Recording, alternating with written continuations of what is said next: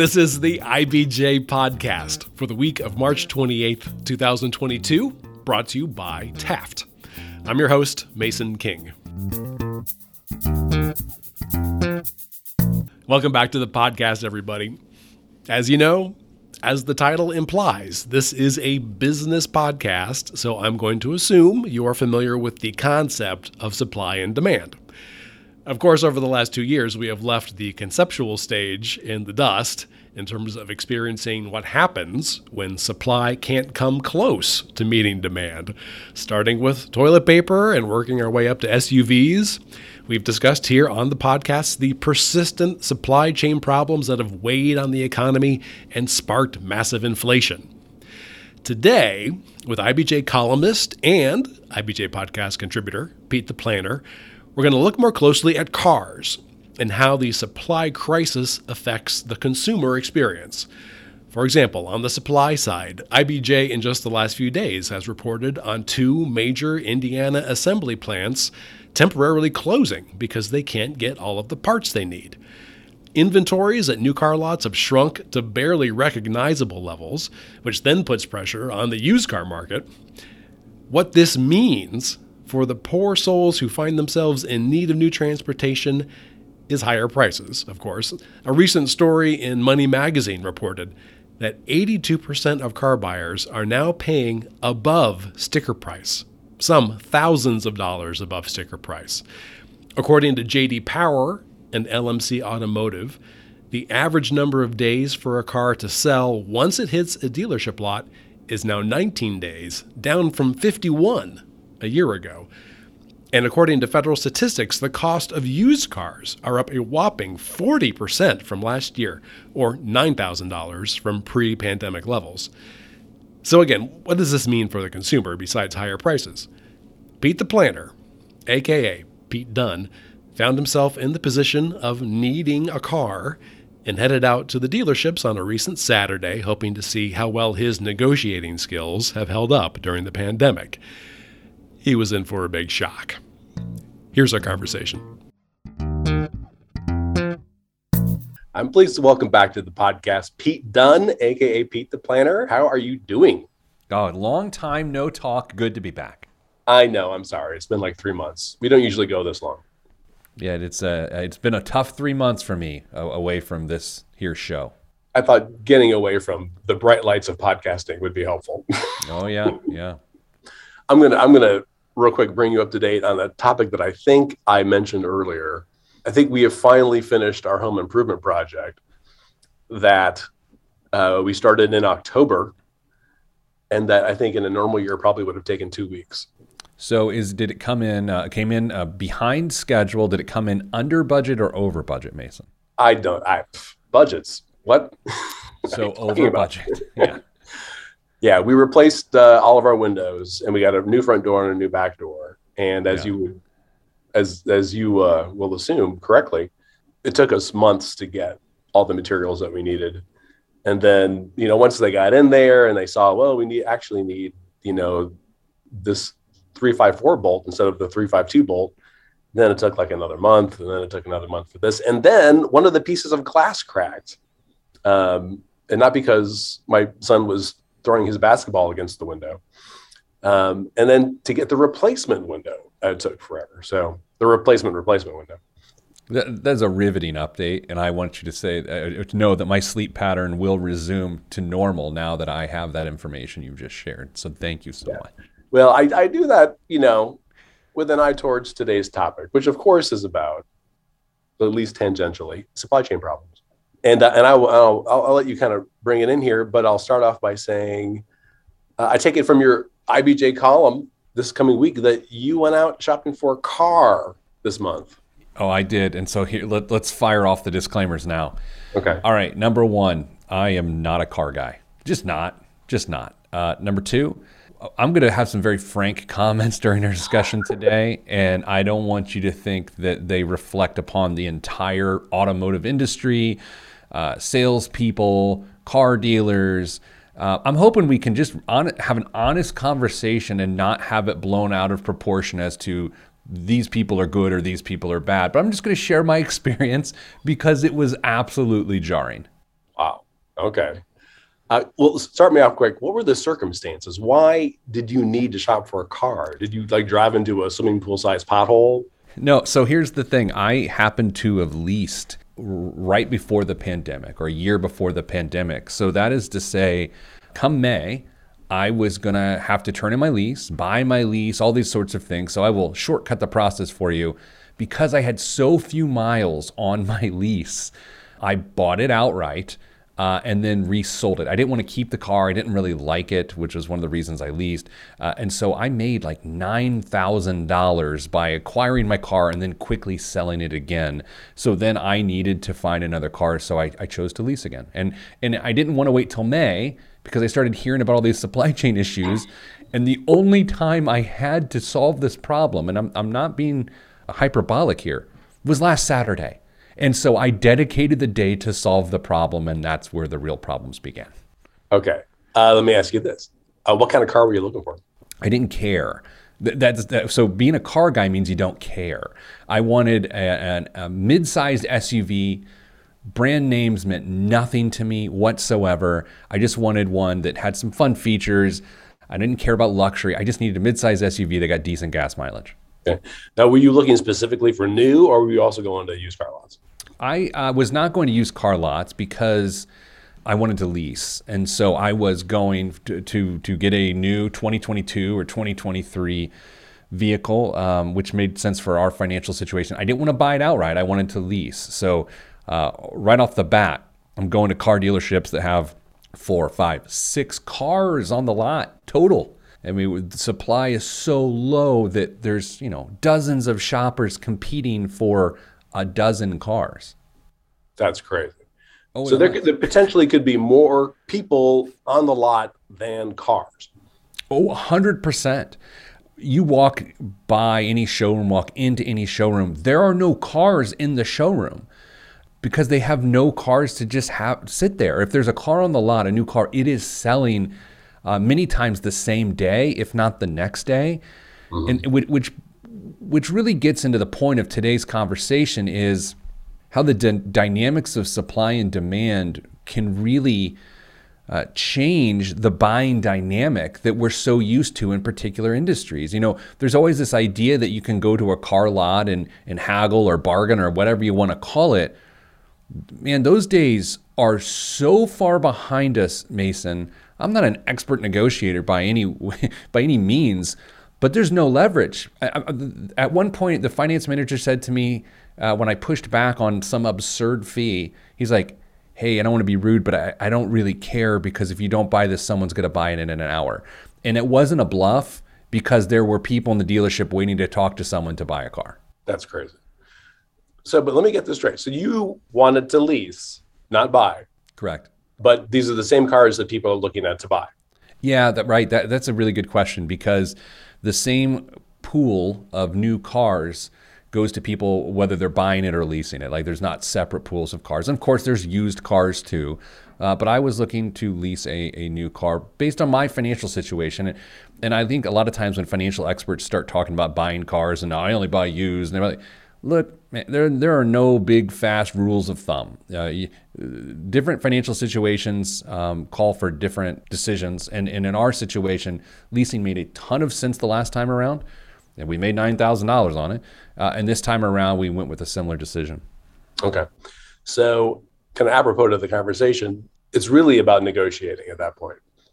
Do you have the ability to negotiate? Now, look, funny thing is, in my business life, I can negotiate pretty darn well. In my personal life, when it comes to major purchases, I'm just not that good of a negotiator. And there's certain elements of negotiation, being willing to walk away, having sort of a drop dead amount, not backing yourself into a corner from a time frame perspective. And by going car shopping in March as opposed to May, I thought I solved some of those problems. But Mason, what I saw was the auto industry has such huge supply chain issues that the problem is going to get worse by the time I got to May. So I made the executive decision within the day to get it done. I left my home at 8:45 a.m. on Saturday morning. I got home with a car, a new car, at 7:30 at night. And the craziest part about that is once I made my selection and I said, I want to buy this car, I want to lease this car, it took over 5 hours for me to leave the dealership.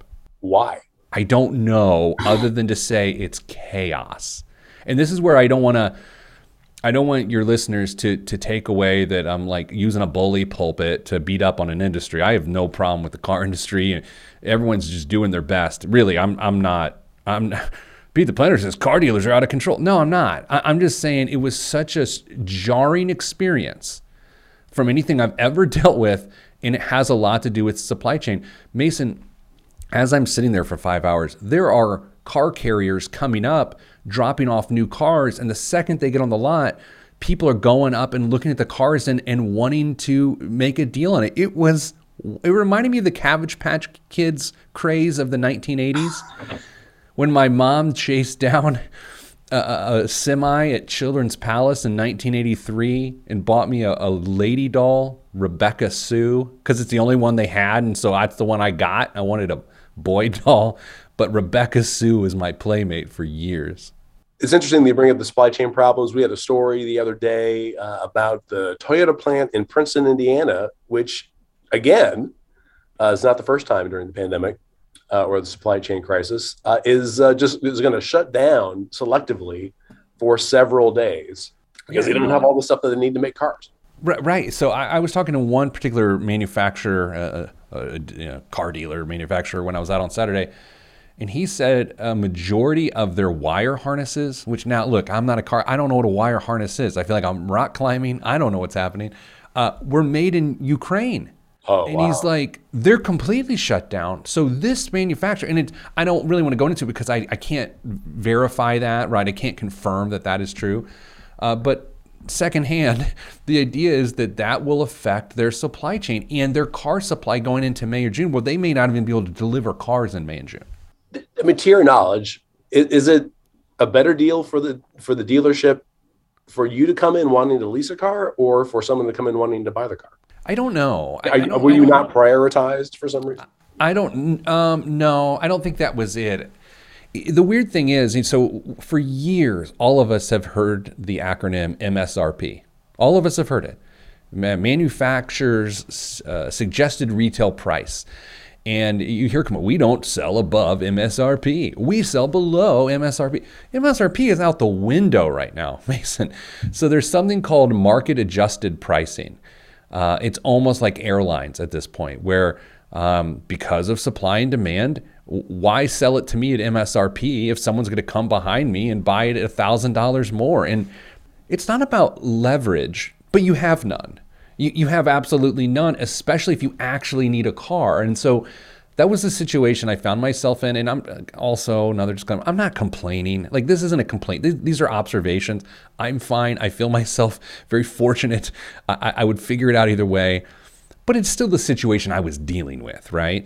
It was really interesting. And I don't think people understand when you hear about supply chain issues and you have our economy like our economy is, how strange a buying experience can be. Now, the opposite of that, I mean, is sort of the college buying experience, right? If you're shopping for a college education, you still have all the leverage, right? That's the glory of this entire conversation. Is some things you still have leverage because of supply and demand, and others you do not.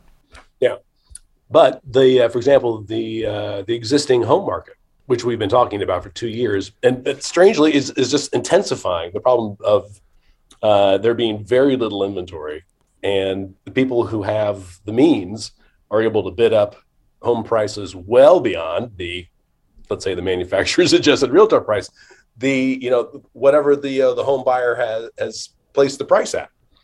It's nothing now to see bids come in 5 or 10% above the asking price. Yeah, and so I am not an economist. I'm not, but I dabble. Here's where the differences lie. So let's take 3 things, okay? We're going to take a house, we're going to take a car, and we're going to take a pizza. All right.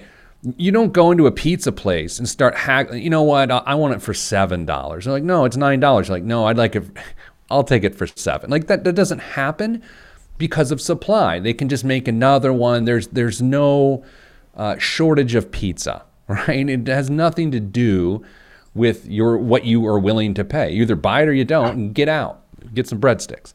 Now with cars, because it's a shorter manufacturing process as opposed to a house, you should be able to have a more similar experience to pizza. Whereas, there's potentially some leverage, maybe not, it sort of ebbs and flows. But with housing, because land is more scarce than, say, a car, and because of the price tag of these things and buyers being qualified, it's just a different dynamic.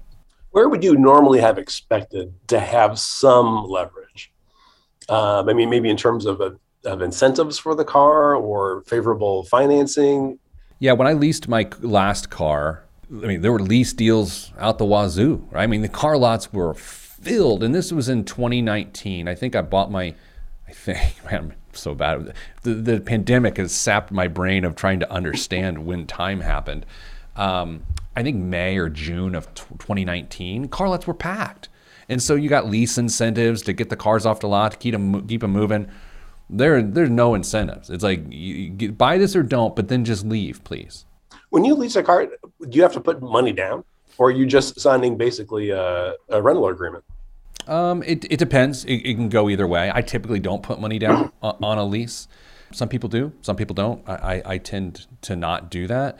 And then it affects your payment, right? And then you've got to stay under the mileage. And I think you know me well enough that I went home immediately and, of course, created a spreadsheet that tracks my mileage for the 36 months that I own the vehicle. And I even filled in our vacation trips of when we're driving, my commute to work, how many times I go downtown versus the north side. I am a tedious person, and I love a spreadsheet. I excel at them. How long have you been using that? That's beautiful. Well, it works. That's good. I like it. Do you have any other dirt on the folks you dealt with at the dealerships? How many did you go to, by the way? That's a great question. How many dealerships did I go to? I talked to people at 5 dealerships. By 2 p.m., I had selected the dealership, and I had more or less by 2:30 selected the vehicle. And again, I didn't leave till 7:30. And I also, other important notes here, I didn't have problems with financing, right? My credit score was fine.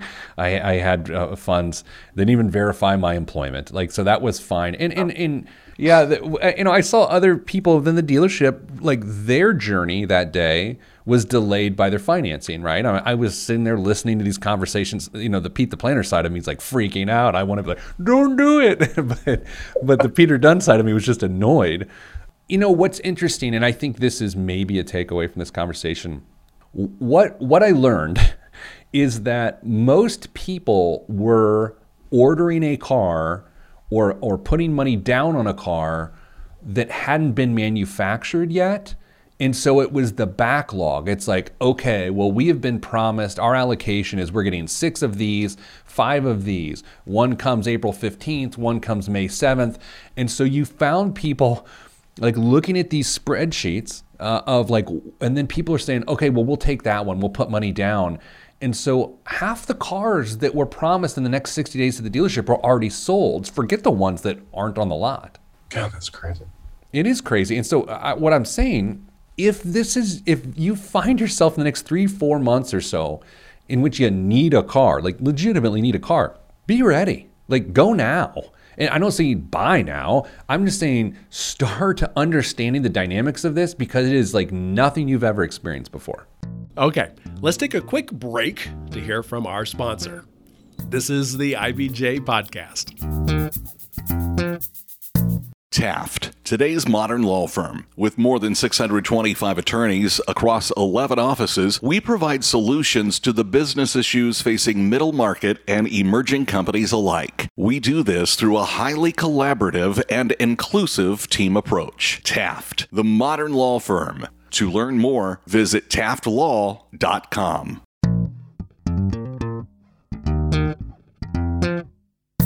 All right, we're back with this week's edition of the IBJ Podcast and our discussion with Pete the Planner about supply and demand during the supply chain crisis and how that affects your negotiating. Now, I have only bought used cars. in my life. I've never had a new car. I know nothing about leasing. Why do you, can you just tell me, I'm curious, why do you lease instead of buy? That's a good question. I used to only buy used cars as well. Cash flow, to explain this is to say something that's obnoxious. Okay, so cash flow isn't a major concern of mine, right? So it's to say that, you know, I have the budget to be able to pull that off. I don't want any fuss whatsoever of trying to repair a car. I don't like cars enough to know what I like and don't like, and so I don't mind having a different one every 3 years as my life changes, as my kids get older, as my driving situations change. But I did it the way you've suggested for years. I mean, that's what I did for 19 years as I bought used cars. I also got incredibly lucky that what I was able to buy out my lease for was $9,000 below the market for that car. So I just went and turned it back in and sold it back to them, and they just gave me a check for $9,000 because when you lease, at the end of your lease, there's something called the residual value in which you're able to then buy the car at that price.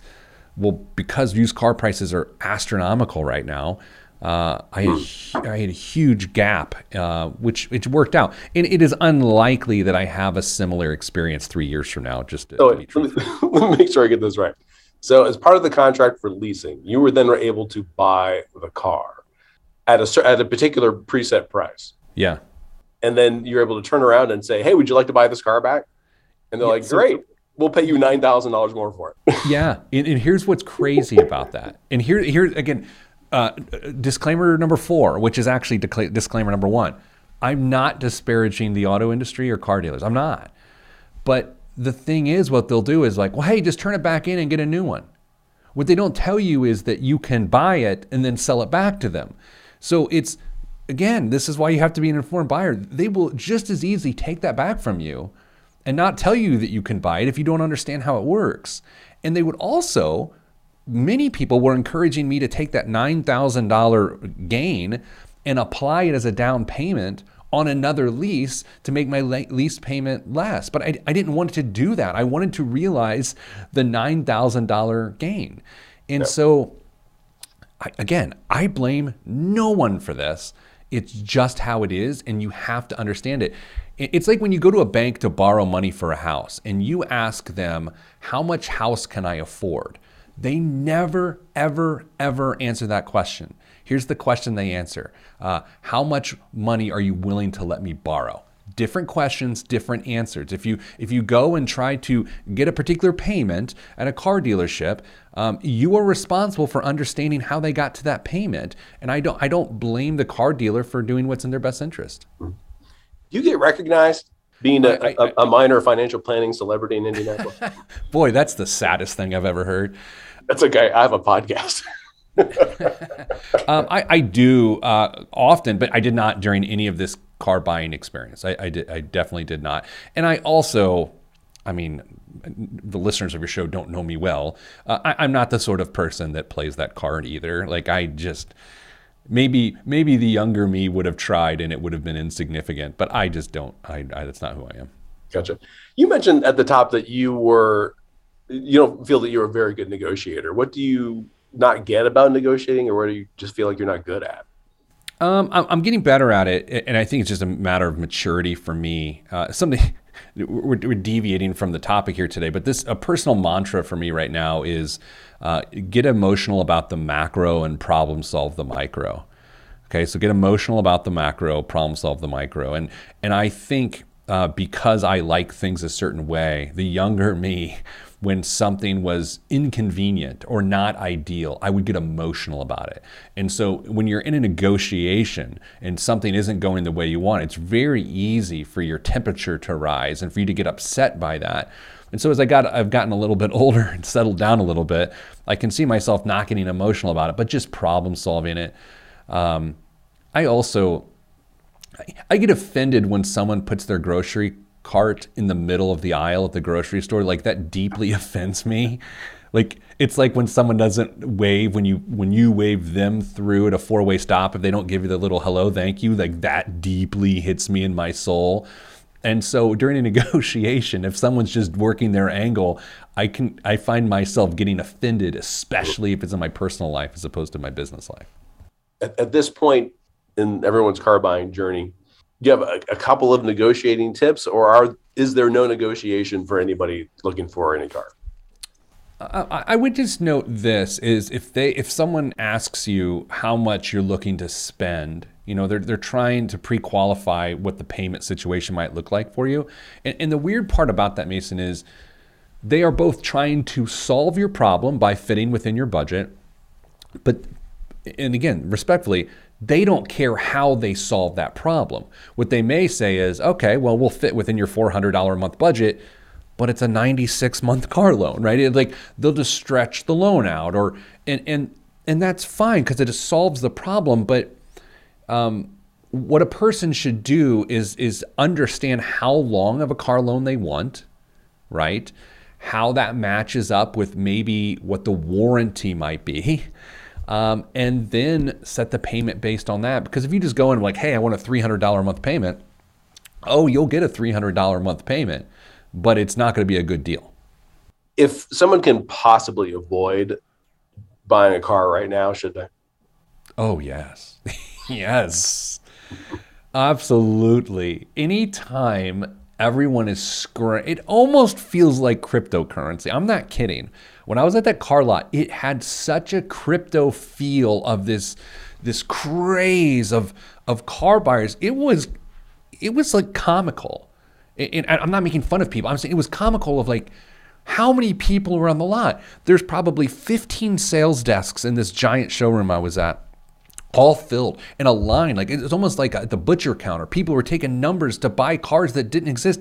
It was wild. Anytime you hear a situation described like that, don't do it. And the other thing is, the car dealers don't care. Car dealers are not going to be mad at me for saying don't do it because they still have, first of all, no one listens to me. Second of all, they don't have enough inventory to satisfy everybody anyway. Mm-hmm. It is the weirdest buying experience I've ever had, and I don't believe it's isolated to where I chose to shop because I was out all day talking to people on the north side, the south side, and so I was at one lot. Oh wow! So you just didn't like do that run on 96th Street. You actually went around there. Town. Yeah, I started there, and then I did the south side run. I went to one dealership. I couldn't see a single new car on the lot. A single new car. There was not one I could visually identify, and no one walked out to be like, "Oh, what brings you in today?" Right? I don't need people to service me. Like that's not what this is about. But it was. This is why I wrote a column about it, and this is why we're tantalizing your listeners today because it was so strange how the leverage and the dynamics of this tried and true negotiation. Like it's people joke about buying cars all the time. This was no joke. This was very strange. I've got an idea that I was thinking about while I was writing questions for our interview. In the same way that you would hire like a realtor to help you buy a home, search and buy for a home, what if somebody offered the service of helping you search for the car and then would be your negotiator to buy the car? So you didn't have to do any of this stuff. And somebody who really knew what they were doing, knew what kind of incentives were available, knew how to deal with the dealers, somebody who hopefully wasn't in bed with the dealers. That struck me as something that I would be really interested in as a very poor negotiator and car buyer. Does anybody do anything like that? I don't know, but you just reminded me why this was so frustrating for me. The last 3 cars I bought prior to this lease, I had a friend who owned a car dealership, and it's not that he gave me great deals, it's that I trusted him. And I would literally send him a text that said, "Hey man, I need something. I don't care what it is. Here's some parameters." And he would have someone drive the car to my home. I'd look at it. I'd write him a check, and then someone else from the dealership would pick up the person. So I sort of had this concierge service because I wasn't a discerning buyer. I was just like, whatever. Yeah, I don't care. So what you've just described, Mason, it was something I would use because I don't want to deal with any of it. it's just not something to care about. Well, great. Well, thank you for sharing your experience. This has made me very glad that I have a 10-year-old car that is still running. Yeah, I want to close my thoughts, of course, with a thank you to you for your time, but just to everyone else. I understand that my car buying issues are not a priority to anyone else. And I understand there are a lot bigger challenges that we face.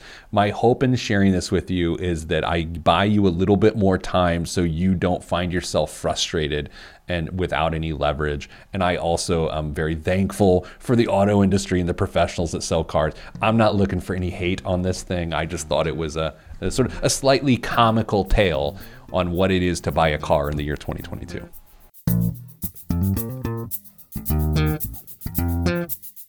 My thanks again to Pete Dunn. A quick reminder, his column on personal finance appears regularly in the print edition of IBJ, and you can find several years' worth of his work at ibj.com. And before you get on with the rest of your week, there are a few stories and features in the latest print edition of IBJ I want to point out. You can get a good look at Indianapolis's future with the latest edition of IBJ's annual 40 Under 40 feature, spotlighting the young and youngish movers and shakers who are setting the tone for Central Indiana and getting things done. Also in this week's issue, John Russell reports that 14 of Indiana's 54 rural hospitals are at immediate risk of closing due to continued financial losses and lack of financial reserves.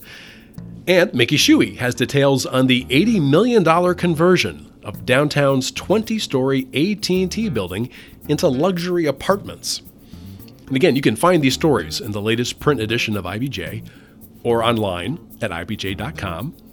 I will say it is quite a bit easier to access all of the latest local news about business and politics and all of IBJ's data on Central Indiana's business, community, and economy if you're a subscriber. It works out to about $2 per week for actionable information you're not going to find anywhere else. Just go to ibj.com and click on the subscribe button. And thanks again for making time this week for the IBJ podcast, which is edited by Leslie Weidenbender. I'm Mason King. Hang in there, everybody. We'll be back again next week.